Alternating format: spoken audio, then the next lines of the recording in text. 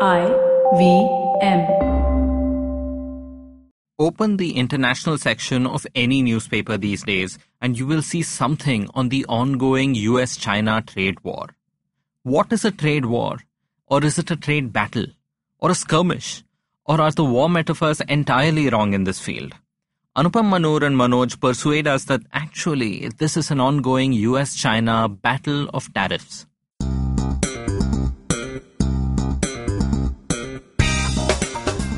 Welcome to the Pragati Podcast, a weekly talk show on economics, public policy and international relations. I am your host, Pavan Srinath. Joining me today are my colleagues and frequent guests, Manoj Keval-Ramani and Anupam Manur. Manoj Keval-Ramani is an Associate Fellow for China Studies at the Takshashila Institution. Before joining us, Manoj spent several years working in China in journalism, in manufacturing and more. Now he writes a weekly column on thinkpragati.com called Eye on China, and his recent research includes a detailed examination of Chinese plans to become a leader in artificial intelligence. Anupam Manur is an assistant professor at the Takshashila Institution who teaches and researches on economic issues. He's a macroeconomist by training, and his most recent research is on how tech platforms like Amazon, Facebook, and Google could be governed in India. This episode is the first of a two-episode special on the ongoing economic conflict between the United States and China. No spoilers here, but check out part 2, episode 78, to understand what the real war between US and China is about. We'll be back with Manoj and Anupam to talk about the ongoing US-China battle of tariffs after this short break.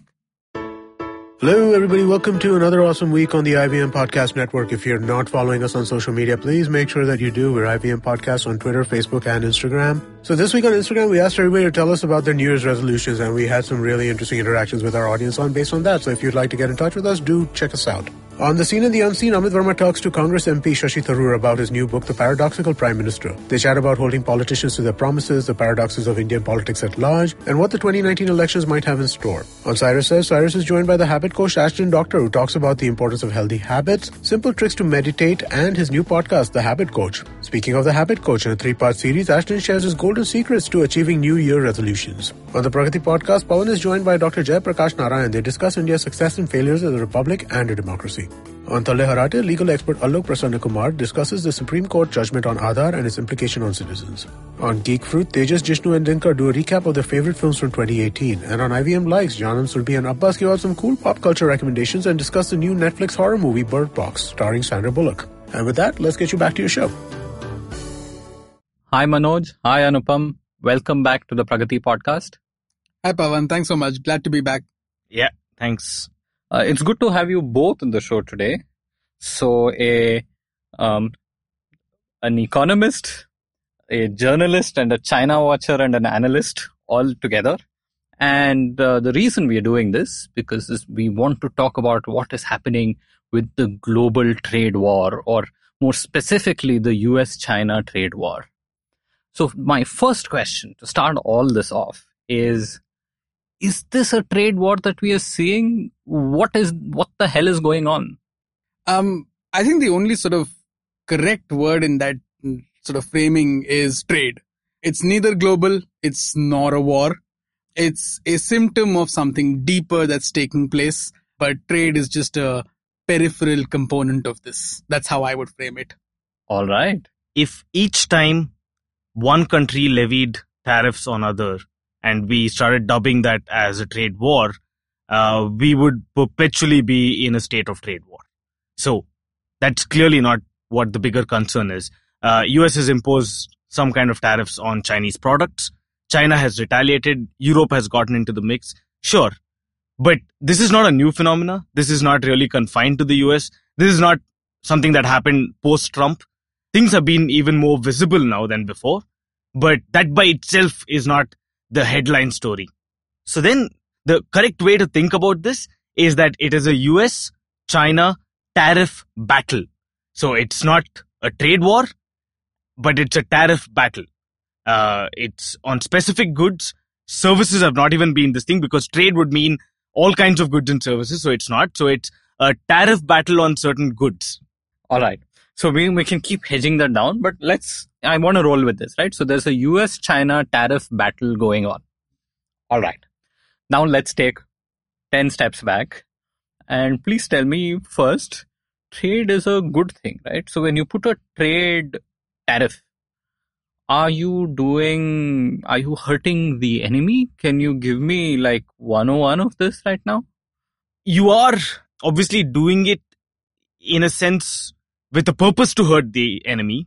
But more often than not, what you do is you end up hurting yourselves, which means that you end up hurting your own consumers. So we've been on this road many a times in economic history. In fact, just after the Great Depression in the US, you had the US put on tariffs on multiple goods which were coming from Europe at that point of time. There's a fantastic Planet Money episode on the same topic as well. Yes, yeah. And, I've written about it as well. Yes, Anupam, you have. The interesting thing is there were quite a few economists who said, listen, this is not right. You're going to hurt US consumers more than you're going to hurt Europe. And the entire kind of world will get sucked into this and it'll end up hurting everybody. So no one wins at the end of it. But take me a few steps back here. Okay? Why is trade a good thing? Trade is a win-win scenario. Whenever people create something of value, they exchange it. Don't think of trade purely in international terms. Imagine why any of us do any of the economic activities that we are involved in. Why would I give 15 rupees and buy a bar of chocolate? It's because that person, I value that bar of chocolate at 15 rupees. Someone is able to produce it at less than 15 rupees and thus can sell it to me at 15, make a profit. He's happy because he's making a profit. I'm happy because I get that bar of chocolate at the price that I value it at. So, and hopefully that chocolate brings you some short-term joy and not too much long-term suffering. Yeah. All right. So everyone's happy. So voluntary trade is a good thing, right? And trade has helped the world grow as well? Massively. I mean, there's thousands of studies which have been done on this, which says that trade has such a huge positive impact on economic growth. In fact, countries which were completely autarkic in nature, countries which are completely closed, they opened up to trade and suddenly you have massive amounts of growth that comes in. So that is why trade is good. Now, not everyone sees it that way, of course. I think this is a good point of time, given that we've just had the celebration for the 40th anniversary of reform and opening up in China. And given China in the 1970s, given China today, 40 years later, and the amount of export-driven growth that that country has witnessed, the fact that it's now gone on after 40 years to set up a import-export, to say we're going to be the hub for global imports, just gives you a sense of how a communist regime is in favor of global trade. So you can see the value of trade just by that and just by the changing numbers within China itself. So if communist China can bat for trade, must be something to it. Has to be something to it. So what happens when it's international trade? So we, I think, spend some time separately talking about domestic trade, right? So whenever you go to a mandi and buy something, you're indulging in economic activity, which is also trade. But international trade takes on new characteristics, right? And is considered something very, very special and handled very differently. So could you tell me a little about international trade, and then we'll get to what happens with these tariffs and more? That's actually quite unfortunate because trade is trade, whether it's domestic or international. The principles of trade do not change. People have comparative advantages. That is something that they're good at doing. They specialize in that, do it and sell it. And as I said, make profit, gain value. That principle does not change whether it's between two people in the same street or whether it's one person sitting in Antigua and the other person in Papua New Guinea. That really doesn't change much at all. But unfortunately, I think the perspective that comes in when you talk about international trade is this us versus them. Somehow people are happy understanding that in a simple trade between, let's say, that's what me and this guy vendor who's selling chocolate, people are happy understanding that both gain from it. Whereas somehow when you look at international trade, you tend to think that it's a win-lose scenario, that someone gains at someone else's expense. So suddenly countries go on to this thing saying, if I'm importing too much from the US, then we are losing out and US is gaining. So that is where I think things get really muddy, though it should not. The principles of trade do not change at all. And this does not change whether it is goods or services or even capital, right? Absolutely. Or labor. Or labor. Yeah, but that's slightly down the road. We'll get into that later. So what we're essentially then talking about is the movement of goods, be it a can of tuna, a shrimp, or we're talking about a car, we're talking about parts of a car, whatever, to services like software and more, all the way to movement of people and movement of money, right? Yes. So right now, Anupam, you started by saying that, no, this is not a trade war. This is a tariff battle. And you also qualified as a tariff battle on goods. So what's happening with the goods trade? Even before the battle, goods trade has always been challenging and problematic, right? India has, we are all supposedly members of the World Trade Organization. I still quite don't know what that means. But what's up with goods trade, and how have people typically dealt with goods trade? Okay, so I'm probably not going to get into how people typically dealt with the goods trade, but I can tell you what's happening right now between the US and China and why we are in this current scenario where we are at. So the scenario that Anupam described of trade and free trade and specialization and comparative advantages and all those hold true. The sticking point that's emerged, and that's probably been one point of discussion for decades and decades when we've had these trade negotiations with different countries, has been about what constitutes fair trade. What constitutes level of development, what constitutes status of market, and all those sorts of things. And what Trump has essentially picked up on is the sentiment of fairness. Now, where does the sentiment come from? That's where I'll probably get to some bit to answering the question of what's happening with the goods trade. Changes in the American economy, changes in the Chinese economy, where China goes from being the world's manufacturing hub, where it's manufacturing clothes, shoes, blankets, everything else under the sun, to now sort of looking at upgrading its manufacturing to different products. And in that process, while it's manufacturing all these other goods, which are just lower end manufactured goods, jobs in America are changing, industry is changing, and those sorts of changes are now sort of impacting this relationship because there's job losses in America, there's a changing structure of the economy, while people get trained to do different jobs, while you create new sort of areas of work. The Chinese are also now entering that game, where you're sort of looking to go up the supply chain, looking to go up the sort of industrial chain.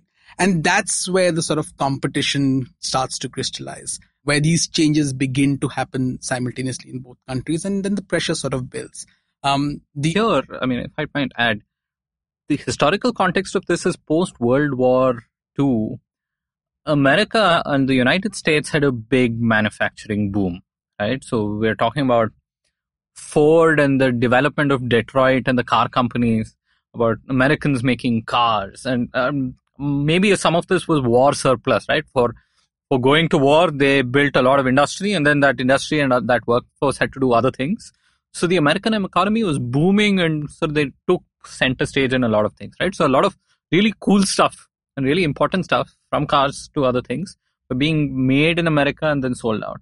And so whatever we're seeing, even with China coming up now, the older dialogue was, oh, Japan is coming, and South Korea, you had Japan, right? Yeah. So there was the world will be a US-Japan order, because Toyota was sort of the symbol of taking on Detroit and therefore taking on American power. So in that sense, that comes back to your point, or even about winning and losing in this trade game, and sort of who's victorious, right? Look, Toyota is selling cars in the US. I don't think Ford was selling many cars in Japan back in the day. And eventually, post 2008, we even had a collapse of the entire Detroit car industry, and then other things have happened.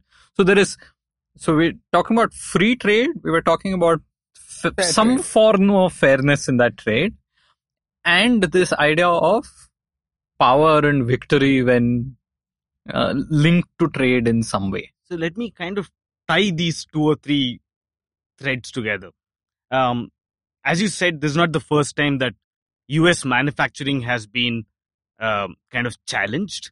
This is not the first time that US has had worries about domestic job losses, about companies in the US shutting down and so on. This is definitely not the first time that's happened.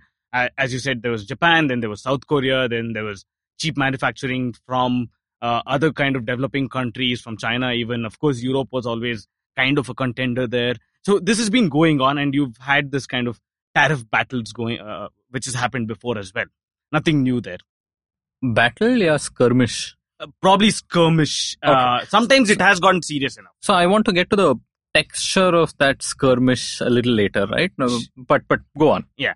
So that has happened before, and so now let's look at free and fair trade. There's really not much of a difference between the two. Free trade is supposed to be fair trade, and trade is fair when it is free. I know this seems confusing, but all I mean by that is if you have a country which truly practices free trade, then you will not have allegations leveled against it for practicing unfair trade. So, what the US has done now, and again, historically speaking, against China, is that it accuses China of not being free enough, which means that China essentially wants to keep exporting, but it does funny stuff within the boundaries, which is give subsidies. It has massive state-backed enterprises which produces certain things. So it's not really level playing field. It has export subsidies. It has cheaper access to credit for companies that export and so on. Now, America takes obviously some kind of, exception to this, right? Saying that then it's not free trade. So we can actually put tariffs to negate all the dirty things that you do within your own boundaries. Okay, so the extra international dimension you're saying is that states can play unfair games. Yeah. So the idea is if you have free trade, that means that, let's say, a car manufacturer in the US and a car manufacturer in Japan is on the same playing field. It's only about their technology and their ability and their know-how and their talent to make cars better, cheaper, safer, etc., etc. And if they can compete freely in the market, and people can buy whichever car they want. Yes. Right? Yes. And so in international trade in general, and we'll get to the specifics of China and US, one of the allegations, and we discussed this briefly, I think, in the shrimp episode as well, is that there can be allegations that the playing field is not level. Yeah. So there is no fairness. So if we look at this very broad fairness term, there can be fairness between the buyer and the seller, and there can be fairness across buyers. Yeah. Or across sellers. Yeah. Right? So across sellers specifically. So how do countries play this game in the international arena? So supposing China or Rwanda, I don't care, gives an unfair advantage to some domestic producer.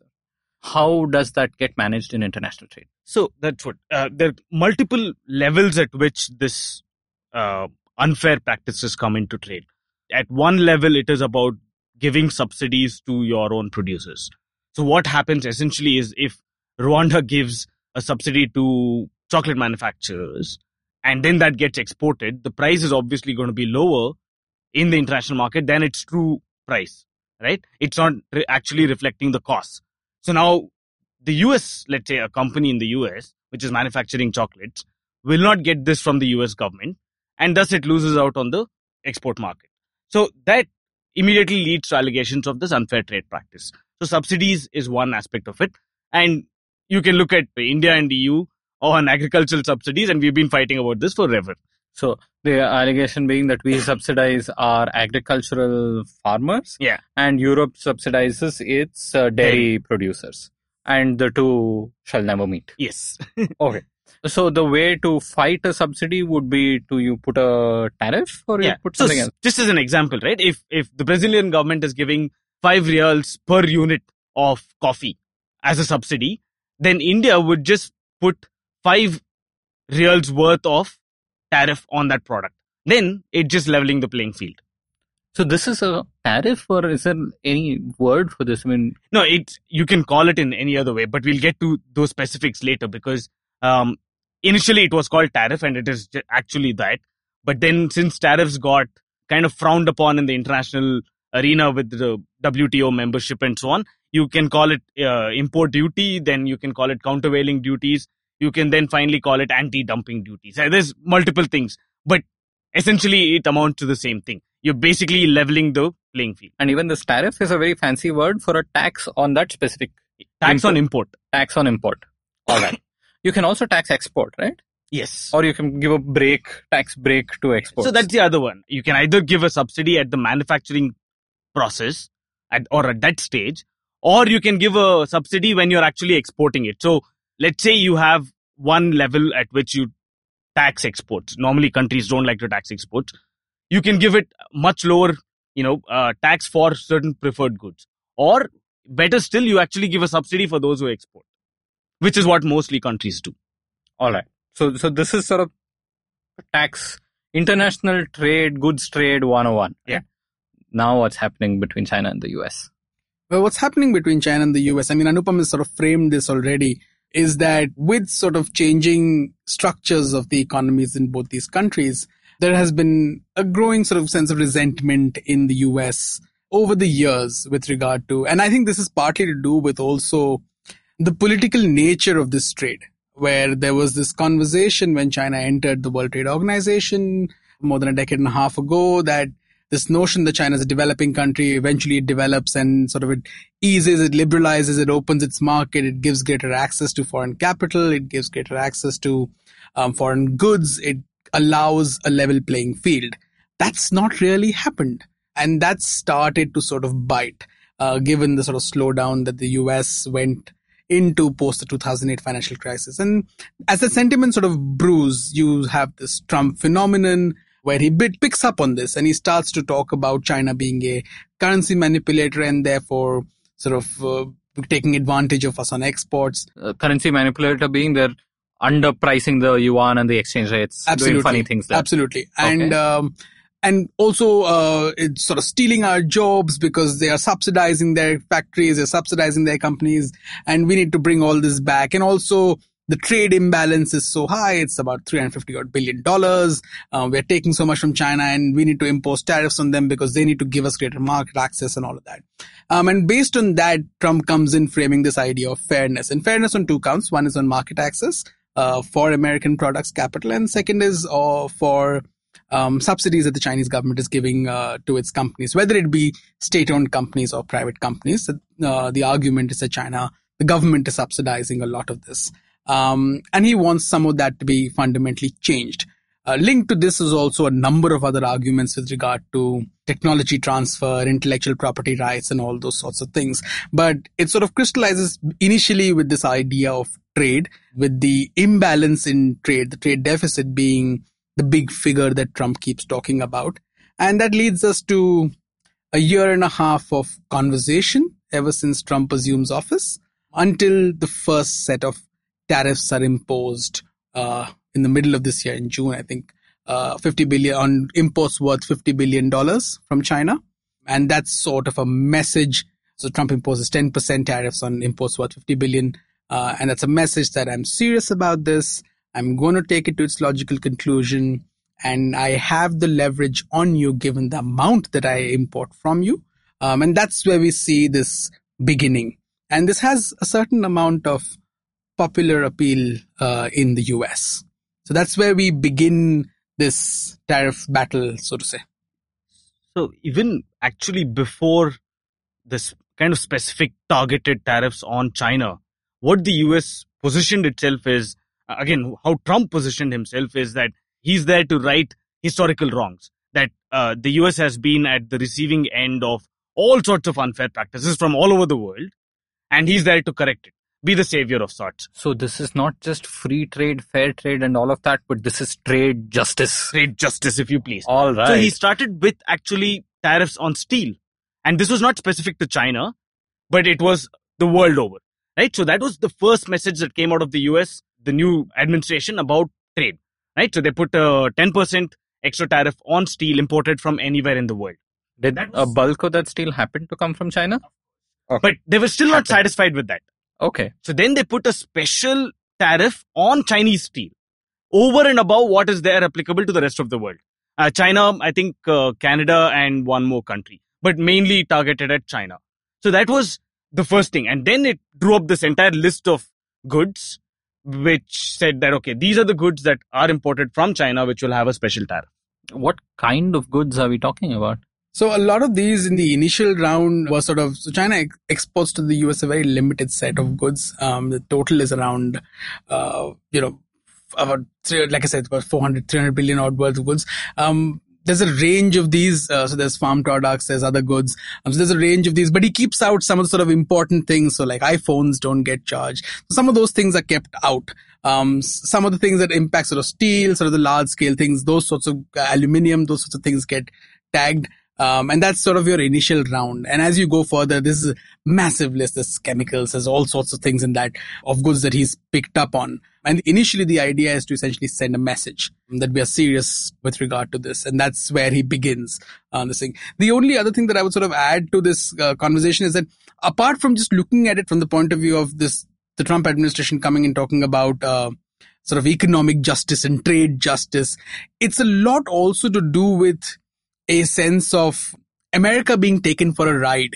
And that's sort of an anxiety that's reflected with regard to relative American decline and the conversation around that, and also the sort of implications of that post the 2008 crisis. And this is a reflection somewhere of that, where there is greater competition.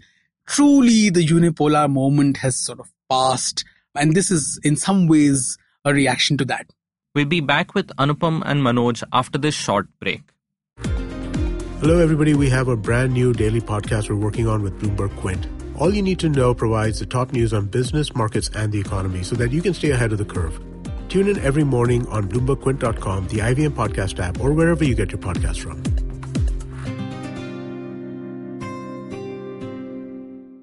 Welcome back. Along with that, there's also a very domestic, political and economic challenge or even rot that we can talk about in the US, right? Which may be fueling Trump himself as a phenomenon and whatever he bubbled into, where basically middle-class American wages have not improved in the last, 30, 40, 50 years? There's not been any real wage increase. Real wages have not increased. Productivity gains are not visible at all. In fact, total factor productivity in the US has stagnated or even declined in the last few years, has been stagnating for quite some time.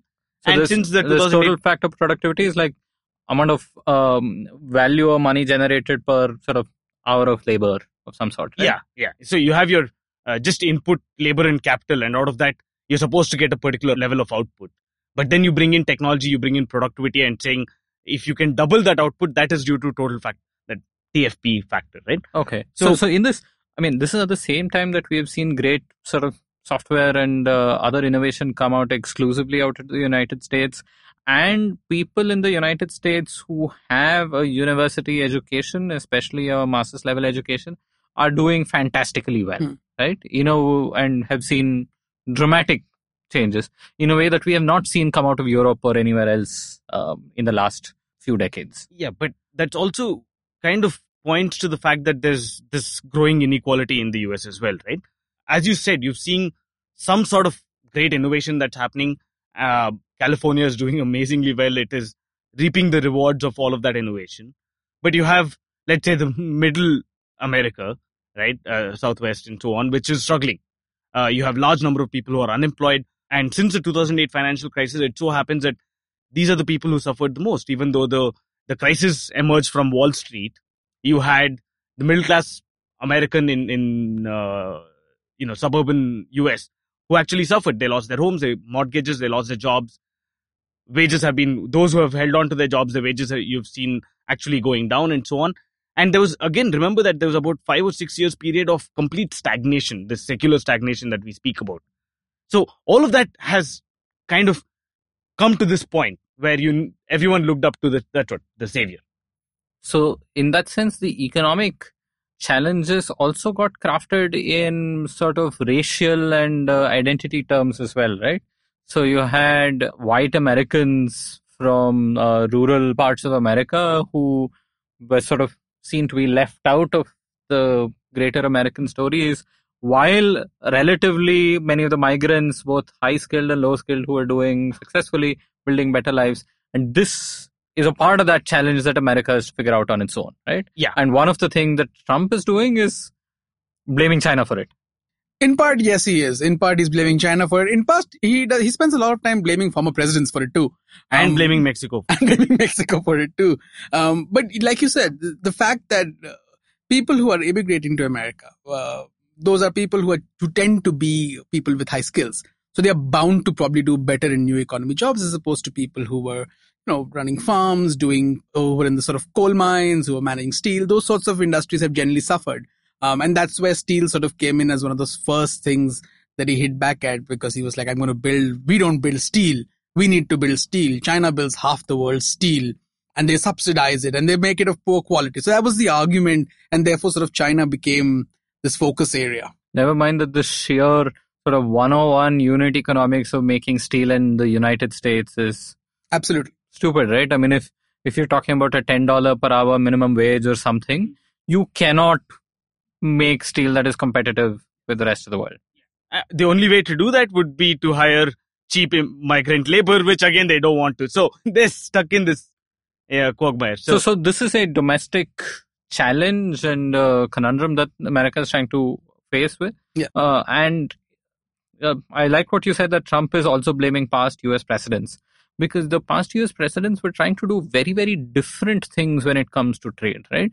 While America was always doing all kinds of countervailing duties, anti-dumping duties. We talked about that with shrimp and Indian exporters and so on. But by and large, they were also trying to sign these larger trade deals, right? So you had NAFTA, that had been the North American Free Trade Agreement that's been active for a while. And the Trans-Pacific the that they were trying to do. TPP and the TAP, right? Trans-Pacific and Transatlantic. Where, tell me if I'm wrong, the idea is that you have an alliance of countries who broadly agreed on some rules of the game and lower the various tariff-related and non-tariff-related barriers within that region so that they can all benefit in a certain way. Yeah. Right? And even the TPP and the TAP both excluded China and India, right? Yeah. From these agreements. So India might be a little better off the fact that TPP and TAP have failed under Trump. But so when Trump starts doing this, what all cards does he play? And now, how does China respond back? Okay, so we've discussed what Trump has done and what are the sort of cards that he's played so far, getting to this point where he begins this imposition of tariffs and this sort of trade battle. How China sort of initially perceives this. And you need to look at, so we've discussed the sort of rot within the American economy and how that sort of leads to some of this. Within the Chinese economy, what's starting to happen, and this starts to happen as Xi Jinping takes power in late 2012, 2013, is that you start to see an economic slowdown becoming more structural. And that's again because of a couple of things. China's economic boom through the 2000s, early 2000s, the first decade and a half or so, is premised on exports along with massive investment. It's investment-driven growth, and therefore you're seeing all these big cities come up, and therefore you're seeing all these sort of overcapacities in steel, coal, and all these other areas. This was also a time when the global economy was growing quite well, right? The early 2000s? Yes. Absolutely. This is when China took massive advantage of the most favorable conditions for growth that the globe has seen since early post-war period. Yeah, so and that's also led by sort of heavy government investment. So there is room for private enterprise, and private enterprises begin to thrive. But in 2008, you see, as the financial crisis hits, there is massive government infusion of funds into the economy, and that sort of keeps the GDP growing. That sort of keeps the engine rolling. So the stimulus didn't just happen in the US, or we had some little version that happened in India, but there was a massive one that happened in China as well. There was an over $500 billion stimulus in China. China was the second highest stimulus package in the world. Wow. US was first, 1.3 trillion or so, and China was second. And unlike the compunctions in the US, where there was this big debate of, are we going towards socialism? The Chinese didn't have any such compunctions. They were very, very clear that we need to support the economy. We need to do this. The government plays, the state plays an important role in all of this. So that sort of fuels the growth. But as you come to sort of 2012, 2013, a lot of this investment, which has kept these GDP numbers high and these growth numbers high, starts to add a drain to the economy because you've got massive overcapacities. You're not really, the productivity starts to fall. And you've got, like we've seen, ghost towns where you've got cities and cities where nobody's staying. You've got office complexes where there are 2 companies operating. So that starts to add a drain. And eventually you start to realize that growth is going to start to slow down because there's only so much that you can continue to invest and build. And all this is fueled also by debt? No. Yes, predominantly by debt. So this is when it starts turning, about 2015, right? When there's red flags, or at least very dark yellow flags around the corner. You have, as Manoj mentioned, you have the ghost towns and so on. So the returns on investments are not happening. You did invest, you created employment and some kind of push back then, but there has to be return on the investment. Even China needs to follow by some kind of economic rules, right? So that's not coming through. So you have massive amounts of debt, both at the kind of government level, local government level, and you have debt from the private sector level. And this started really getting out of control at about 2015. The same time when you have a real estate bubble kind of booming, right? So the same thing, you built massively, you invested, so real estate prices went up, but then you don't have demand that is matching up with all of the supply. So eventually there will be a bubble, and that bubble is, they managed for it to not burst completely, but that was there. And it also required enough amount of kind of investment again by the Chinese government to diffuse the bubble itself, right? Third aspect of it is the stock market bubble. Yep. All of these things happened together, and we know when trading was stopped in 2015. I remember on a particular day, the whatever black something for China, they had to literally stop trading for a few hours in the Chinese stock market because price was just nosediving. Yeah, they didn't just stop trading. They also got together a consortium of leading sort of regulators, companies to try and say, we're going to buy back things. We're going to keep this afloat. And there was this serious panic that was brewing. And that's all sort of one of the most interesting ways of how the Chinese have managed all of this is obviously very heavy state intervention, state direction. They sort of, in 2015, they went after a lot of companies and a lot of people saying speculation's killing the market, fundamentals are strong. But what you ended up seeing was that the state spin the narrative towards a phrase which has become fairly popular in China, which is, this is the new normal. We need to be happy about these low growth numbers now, which are in the sort of 6%, 6.5%, because it shows that we've reached a certain level of development and it's normal now for this to happen like this. And that becomes this sort of buzzword which gets spun, but it sort of masks some deep sort of problems within the economy. And therefore you see, because sort of the comparative advantage is starting to fade, labor costs have gone up, companies want to shift high, low-end manufacturing is moving out. How do you sustain this? You need to look at creating new levers of growth. And that's where you have innovation, technology, and all those sorts of things. So it's around the same time, 2015, 2016 is where you start seeing more government plans talking about new drivers of growth. You have the Made in China 2025 plan coming out in 2015, which becomes this bone of contention with Trump eventually. But that's sort of a brief on what's happening within the Chinese economy. At the same time, you have China not just kind of looking for new levers of growth outside, that is, what can it now export at the high-end technology level, not just low-end cheap manufacturing products, but it's also looking to rebalance its entire economy, right? From before, what it basically used to do is keep wages artificially low, then almost confiscate the savings of the citizens so that it has higher government spending and that it can channelize into whatever these kind of export-driven thing. Now it's actually looking at rebalancing it. How do you make sure that real wages of rural China even goes up such that now they become the consumers of the next level of manufacturing in China? How do you ensure that Chinese start consuming more Chinese products? Right? So that rebalancing is happening at the same time, or they're trying to do that rebalancing at the same time. Yeah, that's one of the components of that new normal, that we need to move from investment-driven growth. So from export-driven growth to investment-driven growth, to now we need to move to a stage of consumption-driven growth. That's sort of your direction of the new normal. So this is happening in China domestically, right? And this has been brewing over. So you said, Xi Jinping takes over sort of in the middle of the Obama era in the United States. Around the same time, we are dealing in India with our own post-financial crisis problems, low growth. Then new government takes over here as well. Oil prices come down, so there's some benefit.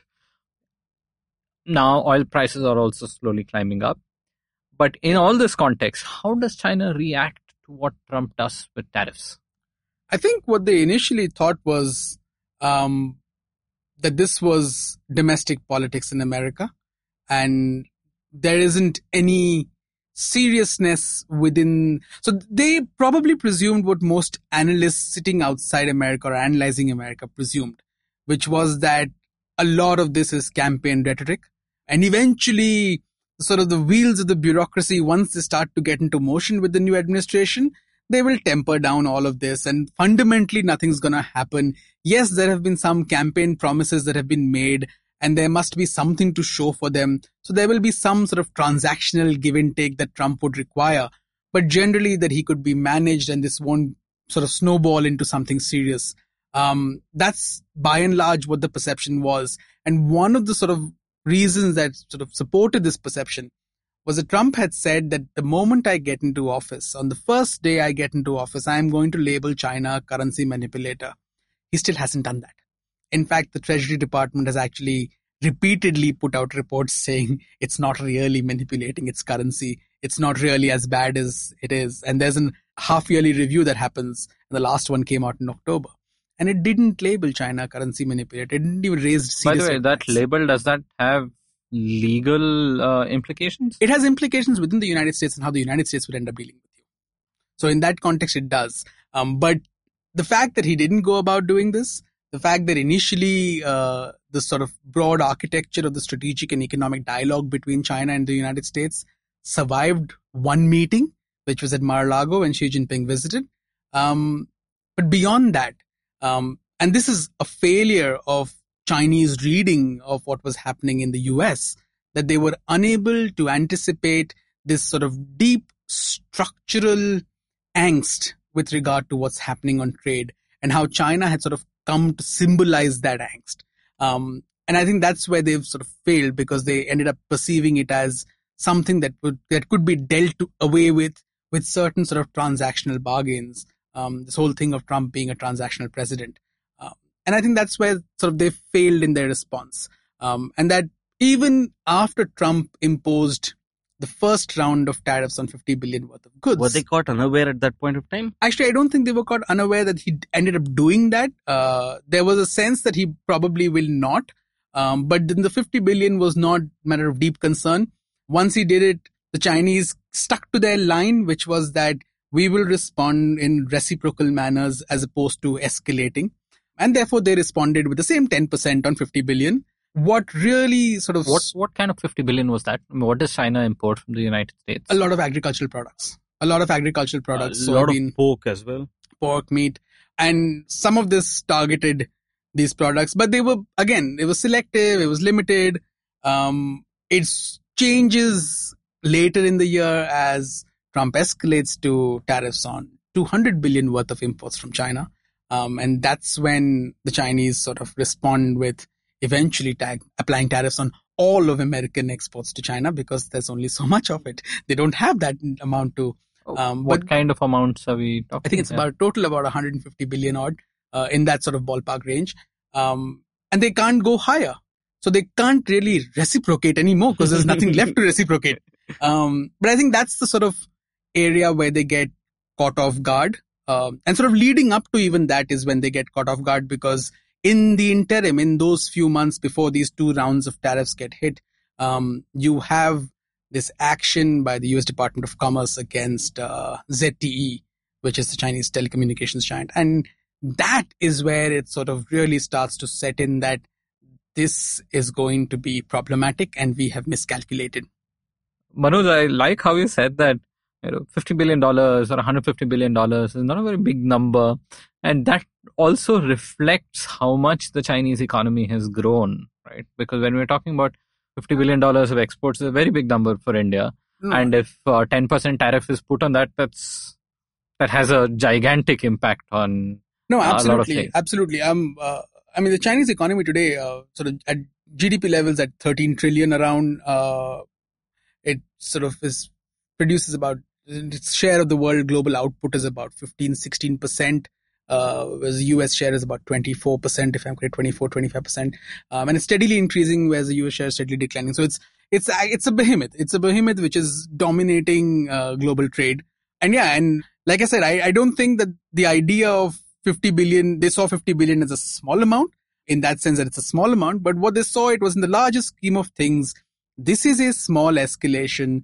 This is Trump essentially just saying that, look, I'm serious. And even at that point of time, some of the thinking within China, if you read media, if you look at what the officials were saying, what came across was that they were sanguine about it. And they thought, well, this is going to pass. Yeah. And this is a hit that we can take. This is a hit that we can It was actually quite a subdued response from China. If this similar kind of this thing had been put, Europe actually, I think, reacted in a much more aggressive manner than China did, even though the damage to Europe was much smaller than what it was to China. And partly because, as you've been saying, China has also diversified its trade. It's not dependent solely on the US as its forex earner, right? It pretty much exports to every other country in the world. It's got that kind of diversification. So that's still this thing. Just one aspect of it. So they said, okay, we'll retaliate, but not really make too big a deal about it, because they're looking at much, I think China has the real big picture in mind, and they don't want to, tick off America by going into an all-out war. I think the one thing that I'd sort of add to that is that, yes, and this business of diversifying your trade, it's been a conscious policy. Yeah. So as part of sort of Belt and Road, one of the attempts has been that you expand trade with BRI countries, and whether that is in resources and finished products from China and resources coming from other countries. But there has been this concerted attempt for more reasons than one, more reasons than just economic. There's also a political reasoning for sort of expanding your trade with these countries. But that has been a concerted attempt. In fact, the numbers that you see that from the sort of National Bureau of Statistics from China that keep coming out regularly, what they'll keep telling you is there's a separate component always that's shared about what's our trade with BRI countries like, and how that's expanding year on year. The attempt is to sort of show that this is a concerted effort that we're making as part of our responsibility as we grow ahead, as we become bigger. And that's the sort of other flip side of that, is that it gives you some leverage when it comes to a competition with America. So in this, Trump escalated, China underestimated, they didn't retaliate, but they at least reciprocated. Did this battle, is it over? Is it ongoing? What's the current state of affairs? I think the current state of affairs is that early in the first week of December, you had a meeting between Trump and Xi Jinping on the sidelines of the G20 summit in Argentina. At the end of the meeting, you had two statements put out, one by each side. The statements had significant differences. Now, whether you see that as differences in terms of the audience that you're talking to, whether each side is talking to their domestic audiences, or do you want to see that as a genuine difference in perception of what came out of that meeting, is up to your perspective. I probably would see it as a bit of both, because there's enough room for leeway in those statements. But at the end of the day, one thing that both sides agree upon is that there is a 90-day ceasefire starting from December 1st. In that 90-day ceasefire, there are going to be, the American side says that the Chinese are going to make certain fundamental adjustments, let me put it that way, rather than concessions, fundamental adjustments to their broad economic policy, which will address a range of American concerns. In return, the US is not going to raise tariffs. So the deal was that by January 1st, 2019, if there was no deal in December, by January 1st, 2019, Donald Trump had promised to raise the 10% tariff that he'd put on $250 billion worth of imports. He planned to raise that percentage to 25%, and also potentially consider placing tariffs on all Chinese imports. So there's still a couple $100 billion that are pending, and sort of put tariffs on all of those also. And within that framework is where this deal happened. The only other sort of point in this negotiation getting to Argentina is that in May, June, the Chinese had a sense. There had been conversations between the Vice Premier Liu He and Steven Mnuchin, the Treasury Secretary. And there was a sense that this is going to get settled. There is an understanding that we've arrived at. The Chinese kept calling it that we've come to a consensus. And therefore, they didn't react too badly after the first round of tariffs. But when the ZTE business happened, that's when there was this sense of being burnt by dealing with Trump. there was a sense that, oh, we can't really trust you guys anymore. We had a deal. Yes, we understand domestic compulsions, but we had this consensus that we talked about, and you've left us burnt. Now we don't know whether we can trust what the administration is doing, because the US administration is so divided. There are different groups within the Trump White House who want to do different things. There are hawks, there are doves, there are people who want to talk, there are people who want to fundamentally decouple with China, and then there are people who want to just sort of turn the screws and then get a certain concession in place. So there are different ways in which the White House is operating. And I think the Chinese ambassador to the US is on record saying this to American media houses that, perhaps you can tell us what exactly is happening within the White House, because there are so many different views and it's extremely difficult to figure out what's happening within the White House and whom do we trust and whom do we talk to. So getting to Argentina was complicated. Once they got to Argentina, this is what's been agreed upon. The idea is that come next year, there's going to be delegation level visits. We still don't know who's going to go. Initially, it was said that Liu He would be traveling to DC. The Chinese then came out with a statement saying, we're happy to welcome an American delegation here. So we aren't exactly sure who's going to take that step of traveling and how these talks are going to shape up. But what we do know is that there is a list that the Americans have given the Chinese. That list comprised 8 broad points that the Americans wanted addressed. The Chinese ended up breaking it down to about 120, 140 points.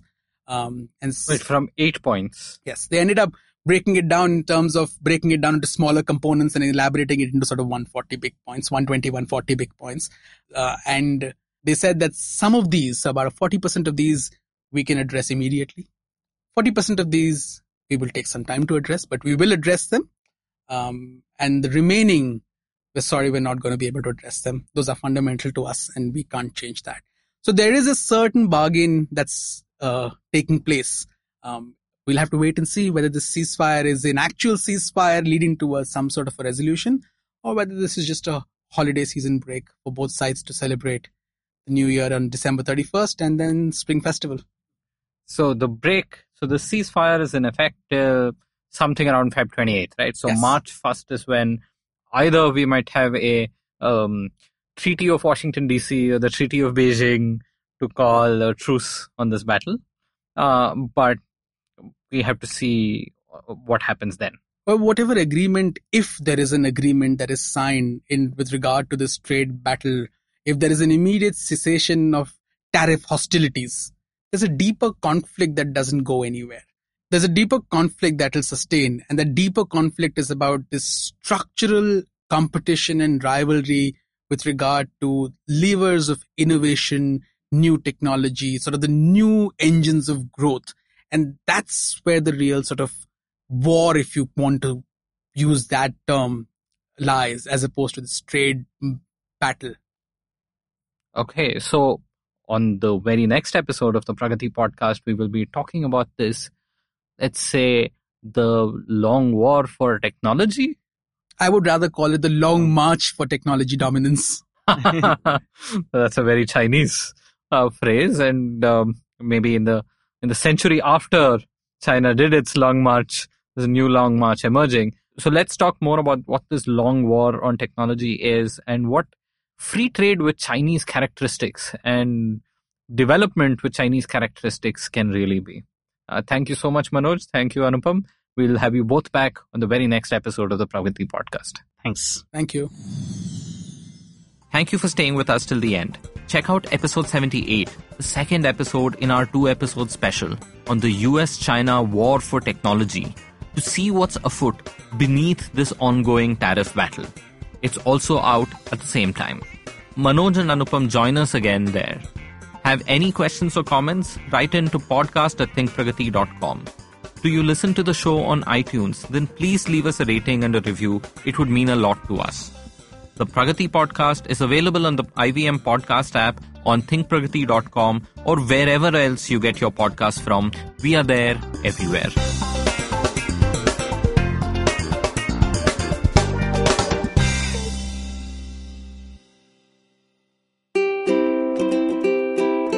How many times have you motivated yourself to improve your sleep, or lose weight, or be more productive? How many times have you failed? Hi, my name is Ashton Doctor. Tune into my show, The Habit Coach Podcast, where we focus on creating small, tiny habits to improve your life instead of those big, impossible tasks. So make listening to me a habit every Monday, Wednesday and Friday on the IVM Podcast app or ivmpodcast.com or on your favorite podcasting app.